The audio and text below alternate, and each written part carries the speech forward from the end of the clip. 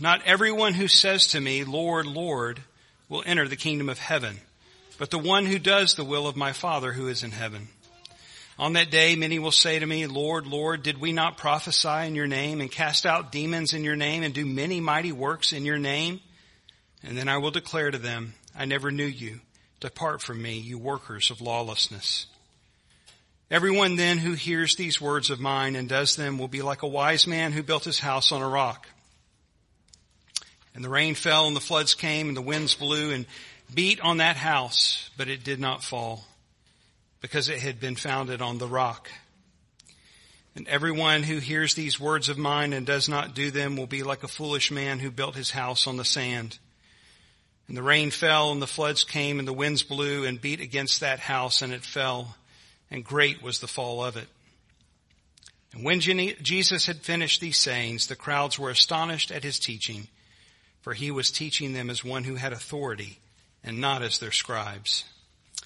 This is the word of God. Thanks be to God for his word. Let's pray. Father, indeed we do give you thanks for your word, for apart from it we would not know you, we would not understand ourselves, and we would not know the way to be saved. So we thank you for your word to us. We pray that as we come now to hear it, that you would give us ears to hear. That you would make our hearts, Lord, soft to your words, tender. That we might not just hear, but there might actually be change. Change that is demonstrated in how we act and live. Lord, we do not want to be hearers only. We want to be doers. But we confess, Lord, it's so much easier to simply listen. And then go our own way and do our own thing and seek what makes us happy. Lord, would you not let that be today? Would you cause us to both hear and do? We pray this in Jesus' name. Amen. Please be seated. Well, today we come to the end of the Sermon on the Mount. I won't tell you how long we've been in the Sermon on the Mount. You can go back, unless you've kept notes. You know, it's been a minute since we started, but I think it's been worthwhile. It certainly has for me. But you know, we've had a couple weeks of a break in between the previous passage and this one. And I had that one marked as part 1 and this is part 2, and it just worked out this way that we'd have this break. So I want to remind you of what we began to see in those previous verses, that Jesus is now coming to the conclusion, coming to the close of what he is saying. On this occasion, everything is addressed about the kingdom of heaven, what it is, what it's about, in a sense, how one may enter in and who may not enter in or who won't enter in. And now as he closes the sermon, he gets to the application. That's what we began to see in the previous verses. In those verses we saw that there are only 2 ways in which to walk, 2 paths, 2 gates that lead to each of the 2 paths, 2 final destinations that await all mankind. Only one of 2 places where we'll enter up. We also saw that there are only 2 kinds of fruit borne by each of 2 kinds of teacher. There is good fruit of righteousness, and there is bad fruit that leads to destruction. And so in today's passage, Jesus brings the application, he kind of sinks it down. It's a little bit tighter, a little bit narrow. He's now addressing those who would hear him. And he speaks to everyone, not just to teachers now. He's speaking to everyone. He says that in verse 21 and verse 24. There he says, everyone who hears my words. So all of us now ought to come to terms with the claims of Christ. What he is saying, what he has been saying, what he is saying here. Searching our hearts and our lives to test and see if we are merely hearers of the words of Jesus or if we are doers also. It's an opportunity for each of us to consider our own faith, not necessarily to doubt our faith, but to assess our faith. Yet it's also important for anyone here who has never taken hold of Christ by faith to consider his claims today, to hear the call of salvation. See, Jesus says there's a day coming when he will say to some, I never knew you. Depart from me, you workers of lawlessness. And I hope that each of us feels the weight of that statement, the weight of the judgment that awaits us. Have we heard and believed? Or have we simply heard and carried on with our lives in unbelief? Have we responded in faith? Or have we simply heard and followed our own path, going on our own way? I'll be the first to acknowledge that every time I read or hear these verses, particularly this verse where Jesus says, there's a day coming when I will say, depart from me, I never knew you. That every time it catches me. It's a sobering statement. And I think it should be. I found myself this week asking, am I a fraud? Have I really taken hold of Christ? Have I simply kind of followed this manufactured religion of man? Do I know Christ? I don't want to unnecessarily stir doubt in anyone's heart. But I do think that we ought to be serious as we consider what Jesus says here. And my prayer is not that it would weaken our faith, but this would actually bolster our faith. That it would strengthen it. So that we would know, yes, Christ has taken a hold of me and I am His. And He is mine. And so may we come to that end today. Look now in verse 21. Jesus says, not everyone who says to me, Lord, Lord, will enter the kingdom of heaven, but the one who does the will of my Father who is in heaven. The emphasis is on hearing and doing as opposed to hearing and saying. Or we could plug in almost anything there, hearing and doing nothing, hearing and, being a hypocrite. But it's the contrast is what we should be doing is hearing and doing. That is believing and obeying as opposed to hearing and doing anything else. This isn't to suggest that we don't confess our faith, that we don't say. We know that from Romans 10, that we confess with our mouth and believe in our heart. And by this, we know that we are saved. But what Jesus is dealing with here is the idea of giving lip service. To simply say, yes, I know Jesus. Yes, I'm a Christian. Yes, I belong to this church. The confession that he uses here, Lord, Lord, sounds very simple. It is very simple. I think it's simple by design. But we may miss something about it because the word Lord was used in this time as a way of address, like we would use the word sir to address someone. But the double use of the word Lord indicates something deeper, something more intimate, something closer. I didn't discover this on my own. Sproul pointed this out to me, but I wanted to share it with you. The double use of the name is found 15 times in the Scriptures. Let me share a couple of them with you to consider what this might mean. When Abraham was about to sacrifice Isaac, God stopped him. And he said to him, Abraham, Abraham. When Jacob was faced with going down to Egypt, remember he was fearful to do so. He didn't really know what was going on, didn't understand. Yeah, he's heard Joseph's down there, but can this really be true? And famine up here, there's food down there, what do I do? And God comes to him and says, Jacob, Jacob, go, and I will be with you, and I will go with you, and I will make a great nation of you. When Moses was confronted at the burning bush, God called out of the bush, Moses, Moses. In the New Testament, when Jesus confronted Martha when she was so confounded by Mary's inactivity, Jesus said to her, Martha, Martha. When Saul was persecuting the church, Jesus confronted him on the road to Damascus and said, Saul, Saul, why do you persecute me? And of course, when Jesus was in his final hours on the cross, he called out, my God, why have you forsaken me? You see, the double use of the word Lord, Lord is indicative of someone who is claiming intimate knowledge. Someone who is speaking intently, meaningfully. These are people, we're told, who have prophesied in Jesus' name, done mighty acts in Jesus' name, cast out demons in Jesus' name. He's not addressing pagans here. Jesus is speaking to the visible church. All of those who would say they are Christians. These are people who call themselves Christians, These are people who are active in the life of the church. These are people who are busy, maybe even have done remarkable things.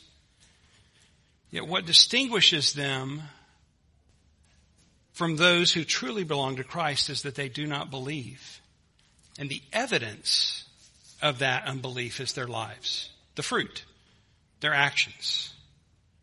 They have heard his words and they have not obeyed. They have convinced themselves that they love him, but their lives demonstrate that they do not. Jesus said, if you love me, you will keep my commandments.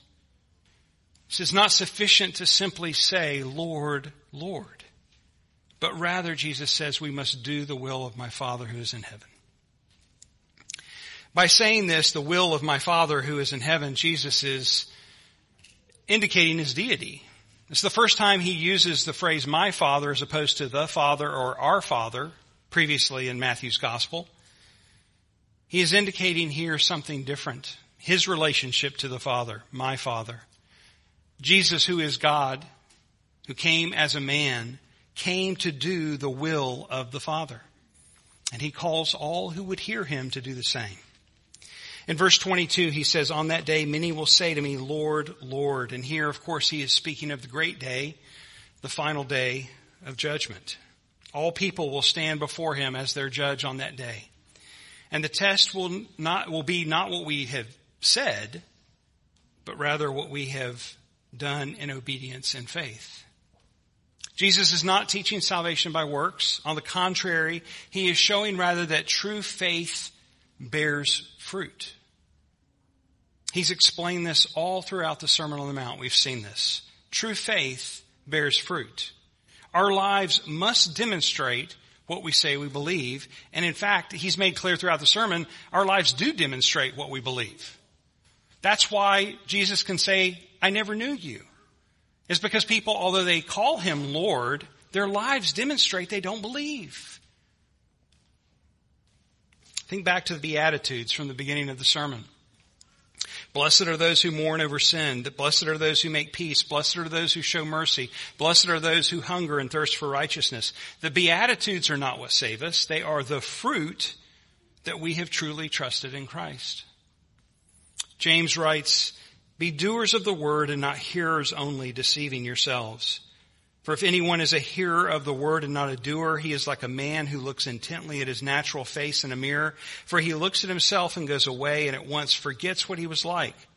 But the one who looks into the perfect law, the law of liberty, and perseveres, being no hearer who forgets, but a doer who acts, he will be blessed in his doing. And so for those who have merely given lip service to Jesus, even those who have accomplished great things in his name, yet they have never embraced him in their hearts by faith, he will confess these horrifying words. I never knew you. Depart from me, you workers of lawlessness. In our own day, we witness people who call themselves Christian, yet dispute the word of God. They do this in word and deed. They call evil good and call good evil. They place emotion over fact. They regard their own preferences over the will of the Father. They pick and choose Scripture to fit their design and ignore any passages that would confront their sin. By denying the truth in their unrighteousness, they prove that although they may say, Lord, Lord, they never really knew Christ, or more accurately, we might say Christ never really knew them. And no amount of sentimentality will overcome their lack of faith. Remember what Jeremiah said about the false prophets? They say continually to those who despise the word of the Lord, it shall be well with you. And to everyone who stubbornly follows his own heart, they say, no disaster shall come upon you. The world, although it's changed in many ways since Jeremiah's day, it really hasn't changed very much at all. Because the same message is going out today. These are ones who practice their own law. They've come up with their own law. That's why Jesus rightly says, you workers of lawlessness. And then beginning in verse 24, he illustrates it. He brings a metaphor in to communicate the same thing, this metaphor of the two builders. And the contrast is the same. It's between hearing and those who obey. For the one who hears and obeys, he's like a wise builder who constructs his house on the rock.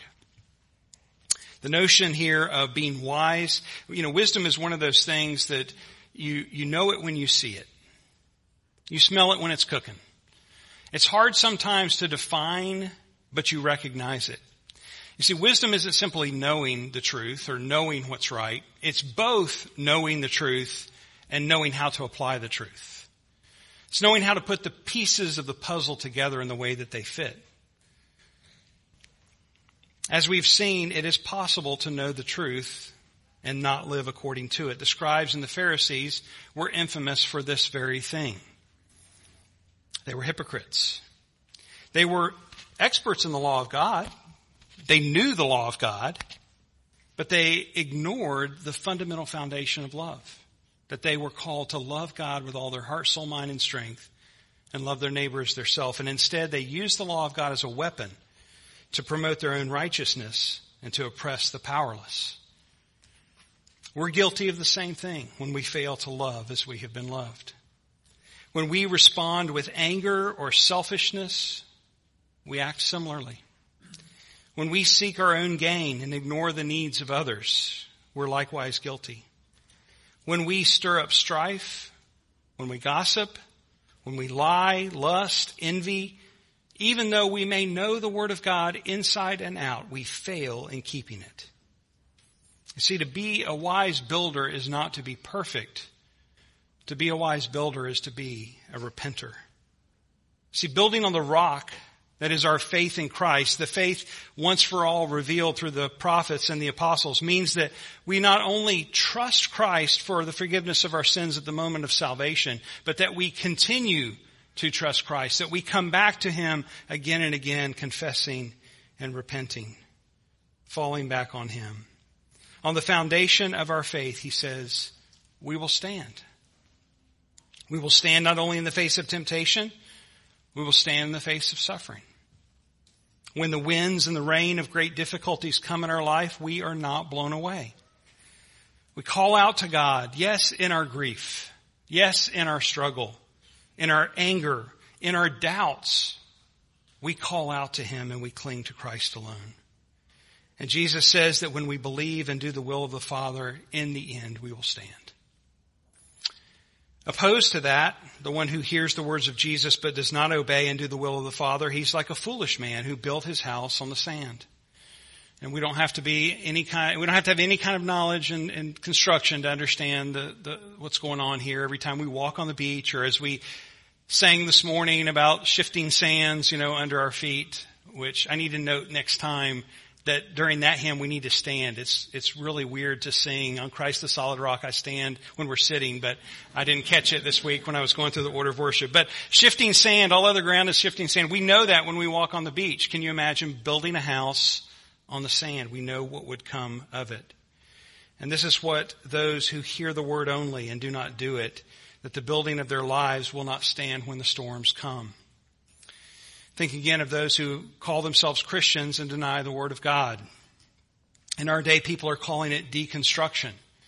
And I wonder if this came from this parable or this metaphor. But it's the idea that, when we're not clinging to Christ, what comes when we are tempted or when we suffer or when we doubt? The outcome is it crumbles. The house falls. Think of really no clearer example in Scripture, possibly, of one who stood in the face of suffering next to Jesus than Job. You think of the story of Job and his experience and how, we know what happened to Job. We know the backstory. We know the rest of the story, as Paul Harvey would say. But Job wasn't given that information when he was going through it. He had it all. He lost it all. And yet he did not lose his faith. In the 19th chapter of Job, he gives this long list of all his sufferings. It goes on and on and on about all the things that he has lost and that he has endured. And then he adds in the moment of his great grief and pain, "For I know that my Redeemer lives, and at the last he will stand upon the earth. And after my skin has been thus destroyed, yet in my flesh I shall see God, whom I shall see for myself, and my eyes shall behold and not another. My heart faints within me." That even in the confession, He acknowledges his weakness, his fainting heart, his struggle, his doubt. And yet, as a wise man who builds on the rock, Job stood. You see, we're able to stand in the end not because of anything we've done, but solely on the gracious work of God through his redemption of our lives in Christ Jesus, our Redeemer. That's why he says, I know my Redeemer lives. Don't think that Jesus is saying here, just try harder, do better, build a better house, get knocked down, get back up again. You can do it. I believe in you. No, Jesus has finished it. He has done the work. It is all of grace. We simply cling to him. We build our house on the foundation that is him. Our foundation that is faith in him, that's the foundation. That's what we come back to again and again. Jesus is, of course, the cornerstone, and some of these building metaphors do run together, and so we kind of get them mixed up. But Jesus is identified as the cornerstone of the building. And so if we think of that, we acknowledge that our lives then must align with his. That was the whole purpose of the cornerstone. So as we trust him, we confess our sins.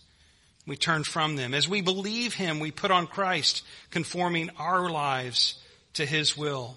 And as we obey, he bears fruit by his indwelling Spirit in us to bring forth love, joy, peace, patience, kindness, goodness, gentleness, faithfulness, and self-control. That is, it is all of grace that he is doing this. His great grace that he has poured out upon us. We should marvel at this great salvation that is ours. We haven't earned it. We didn't deserve it. But because of his great love, he has poured it out upon us. You see, the hearers of this sermon, that's how they responded. They were astonished, Matthew says. Verses 28 and 29, when Jesus finished these sayings, the crowds were astonished at his teaching, for he was teaching them as one who had authority and not as their scribes. They were blown away. They couldn't believe what they had heard. It was beyond their comprehension. And this is before Jesus is doing miracles. They're blown away at his words.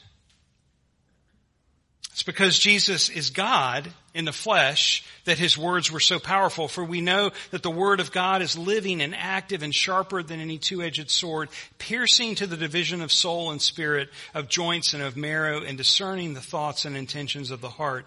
And no creature is hidden from his sight, but all are naked and exposed to the eyes of him to whom we must give account. His word was powerful. We know that his word has been promised to accomplish all of his purposes. So shall my word that goes out from my mouth. It shall not return to me empty, but it shall accomplish that which I purpose and shall succeed in the thing for which I sent it. Because Jesus is the Son of God, his word still astonishes us as we hear it, as we are convicted by it, as we are motivated to obey it, and as we are amazed at the grace within it. Because he is the Son of God, his spoken word is also with authority.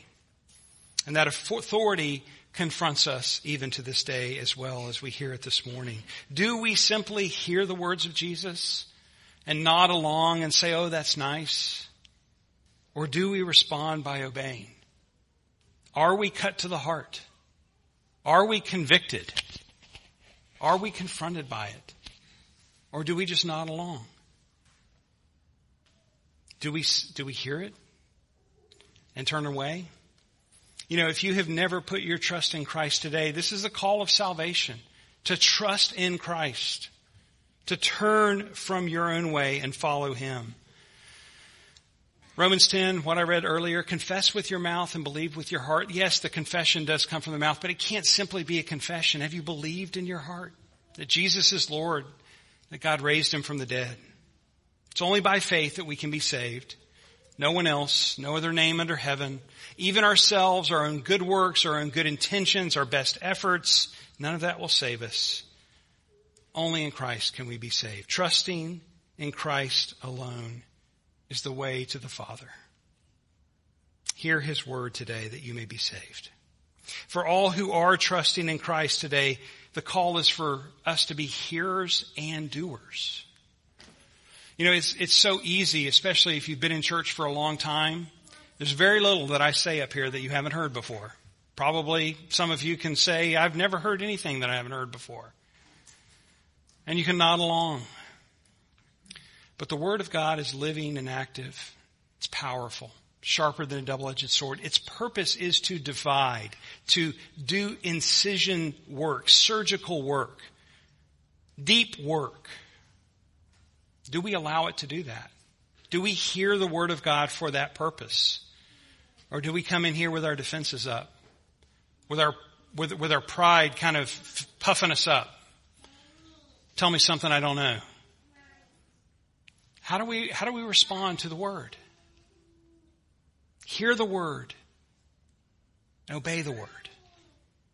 Consider all that Christ has spoken. Love the Lord your God with all your heart, with all your soul, with all your mind, with all your strength. Love your neighbor as yourself. Obey the Word that you might be blessed and might bring glory to His name. And rest in Him that when the storms of doubt and suffering and temptation come, for we know they will, you may in the end find yourself standing. In the table of the Lord that is spread before us today, we hear and see, taste and touch the word of Christ proclaimed, that in His blood and in His body shed for us, our sins are forgiven. And we come to this table at His command to remember and to believe, to proclaim and to be refreshed, to have a foretaste of what awaits us. His blood, His body, for us, that we might know Him truly as He knows us truly. None of us want to hear the frightful words, I never knew you, depart from me. And so in this sacrament, may we consider the claims of Christ, that the work He has accomplished on our behalf, the commandments that we are exhorted to obey, is all of grace. We bring nothing to the table. It's Him. It's Him. May we not think of just hearing, but doing His word. And may this table nourish us to that end. We belong to Christ. We are in Christ if we are trusting Him today. And because He has made us His own, we can now call out to the Father by His Spirit who indwells us. And may we rejoice in that great salvation that is ours, taking and receiving what is before us for our good and for His glory. Let's pray. Father, these words are in part heavy. None of us wants to hear, depart from me. It is sobering to consider that we could live that way. Lord, would you, by your Spirit's work, apply the word in such a way today that we're aware of where we stand? Would you make it clear? Would you strengthen those who trust you? Would you make feeble faith stronger? Lord, for those who are not trusting you, would you help them to see? Would you open their eyes?